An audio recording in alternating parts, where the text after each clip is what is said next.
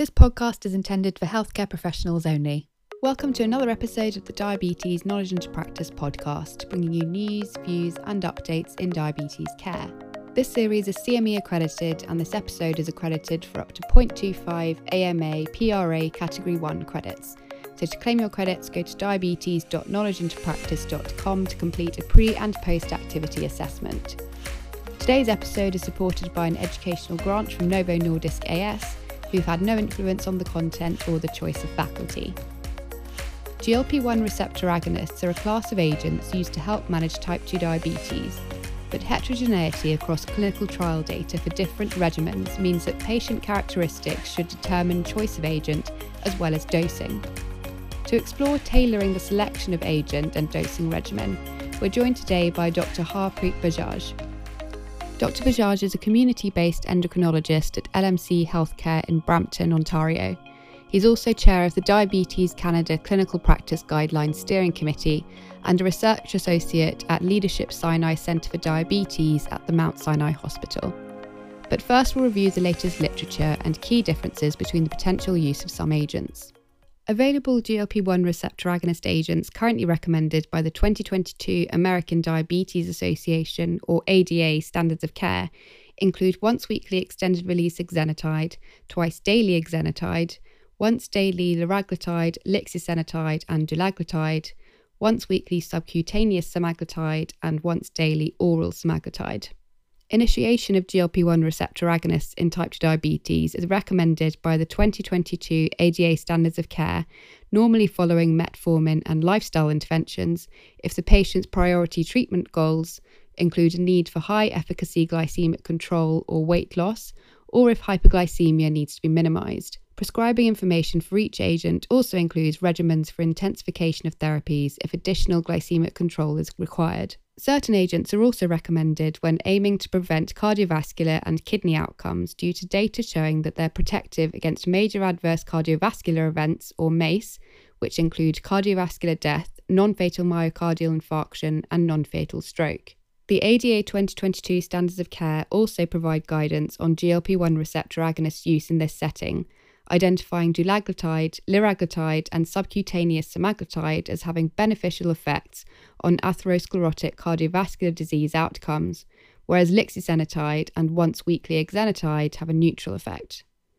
Liraglutide, subcutaneous semaglutide and dulaglutide have also been shown to benefit renal endpoints driven by albuminuria outcomes in cardiovascular outcome trials. In the event of reduced estimated glomerular filtration rate, some GLP-1 receptor agonists will require dose adjustment. Out of the available agents, liraglutide and subcutaneous semaglutide are also available in formulations for weight loss. The indications for these formulations differ from those for diabetes, in that they're indicated only for use in individuals with either a BMI of at least 30 or a BMI of at least 27, but also in the presence of at least one related comorbid condition, such as hypertension, dyslipidemia, or type 2 diabetes. Importantly, there are differences in the dosage and escalation of these formulations compared with their counterparts indicated for type 2 diabetes. All GLP-1 receptor agonist formulations are subcutaneous injections, except for an oral semaglutide formulation designed for patients averse to this method of administration. Standard dosing information for GLP-1 receptor agonists include methods of administration and potential intensification regimens, and can be found in the FDA prescribing information, which you can find references for in the episode notes. However, note that prescribing information may vary across countries, so local regulatory bodies should be consulted. Indications for GLP-1 receptor agonist use in combination with insulin or insulin secretagogues like sulfonylureas also differ, and some agents are not recommended in combination with insulin or specific insulin regimens. For other agents, prescribing information includes a precaution of lowering the dose of insulin secretagogues or insulin to reduce risk of hypoglycemia. But how can we best apply this information in the clinic? Let's now start our interview with Dr. Bajaj. His disclosures are available in the episode notes. So firstly, at what stage of type 2 diabetes management would you normally prescribe a GLP-1 receptor agonist? So I think that GLP-1 receptor agonists in type 2 diabetes, I think of them as, I think of statins in dyslipidemia. What I mean by that is that almost all people with the condition of type 2 diabetes need it, as is evident also from the recent ADA EASD consensus statement. So in my practice, I prescribe GLP-1 receptor agonists at any stage throughout the continuum of type 2 diabetes, whether it's newly diagnosed people, especially those who need weight loss, add on to oral drugs, and also add on to insulin. And I especially think about prescribing GLP-1 receptor agonists in those with previous history of atherosclerotic cardiovascular disease. Secondly, how do patient characteristics influence your choice of a GLP-1 receptor agonist agent? A1C is obviously the most important characteristic when I choose which GLP-1 receptor agonist to prescribe. How far is the A1C and glucose parameters to the targets that I have in mind for an individual patient? But also the excess body weight and how much body weight me and the patient agree to lose to get to an ideal body weight is another characteristic. A third characteristic which weighs in on my choice, but is not necessarily a patient characteristic, is the cost and coverage situation, which sadly often determines which GLP-1 receptor agonist I choose. Thank you. And in terms of escalating or adjusting doses for these agents, what are the key criteria to bear in mind? I think the most important thing to keep in mind when you're dose escalating a GLP-1 receptor agonist is that one size does not fit all. And a slow up titration of the GLP-1 receptor agonist, whichever one you choose, depending on the gastrointestinal tolerability for an individual patient is very important. So oftentimes I titrate very slow, even slower than the labeled indication for the dosing for a particular GLP-1 receptor agonist, especially in those patients who complain of nausea, diarrhea, or constipation. But the other thing to keep in mind simultaneously as I up titrate GLP-1 receptor agonists is to down titrate medications that can cause hypoglycemia, whether it's SU, sulfonylureas, or insulin.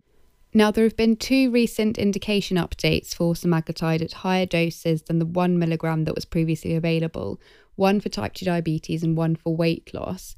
Likewise, for liraglutide, there's also a higher dose available for weight loss, and for dulaglutide, there's a 4.5 milligram dose available for additional glycemic control.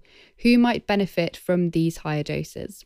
Yeah, so as I mentioned, one size does not fit all for GLP-1 receptor agonists. And this flexible dosing kind of helps individualization of therapy for a particular patient who I'm treating. Of course, the desired amount of weight loss plays an important role in how high to increase the dose in a particular patient.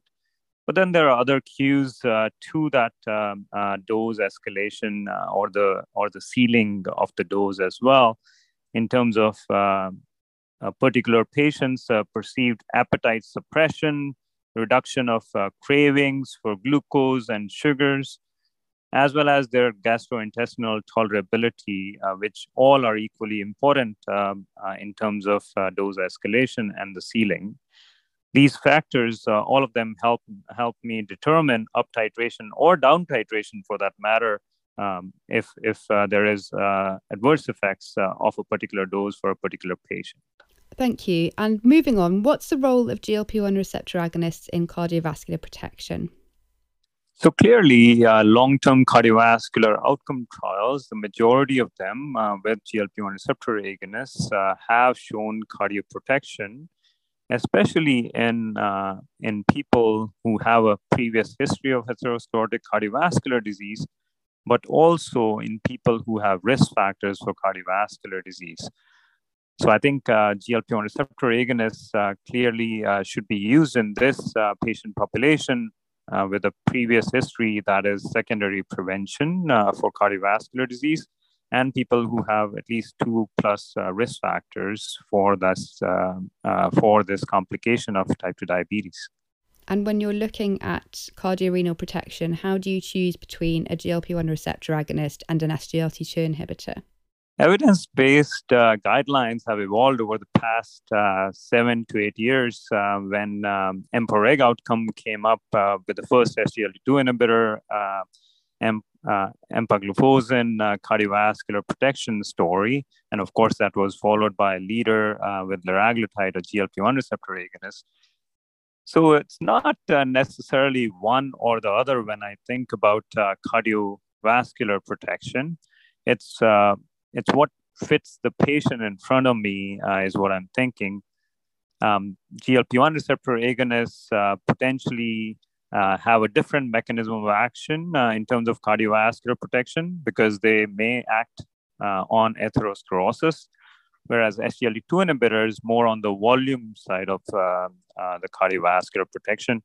And hence, if the patient in front of me has more of a heart failure type symptoms or history, I do prefer to use a SGLT2 inhibitor first, and then I might, in the right patient, add a GLP-1 receptor agonist, whereas that could be vice versa for people with purely MI or stroke or peripheral vascular disease, where I prefer to start with a GLP-1 receptor agonist.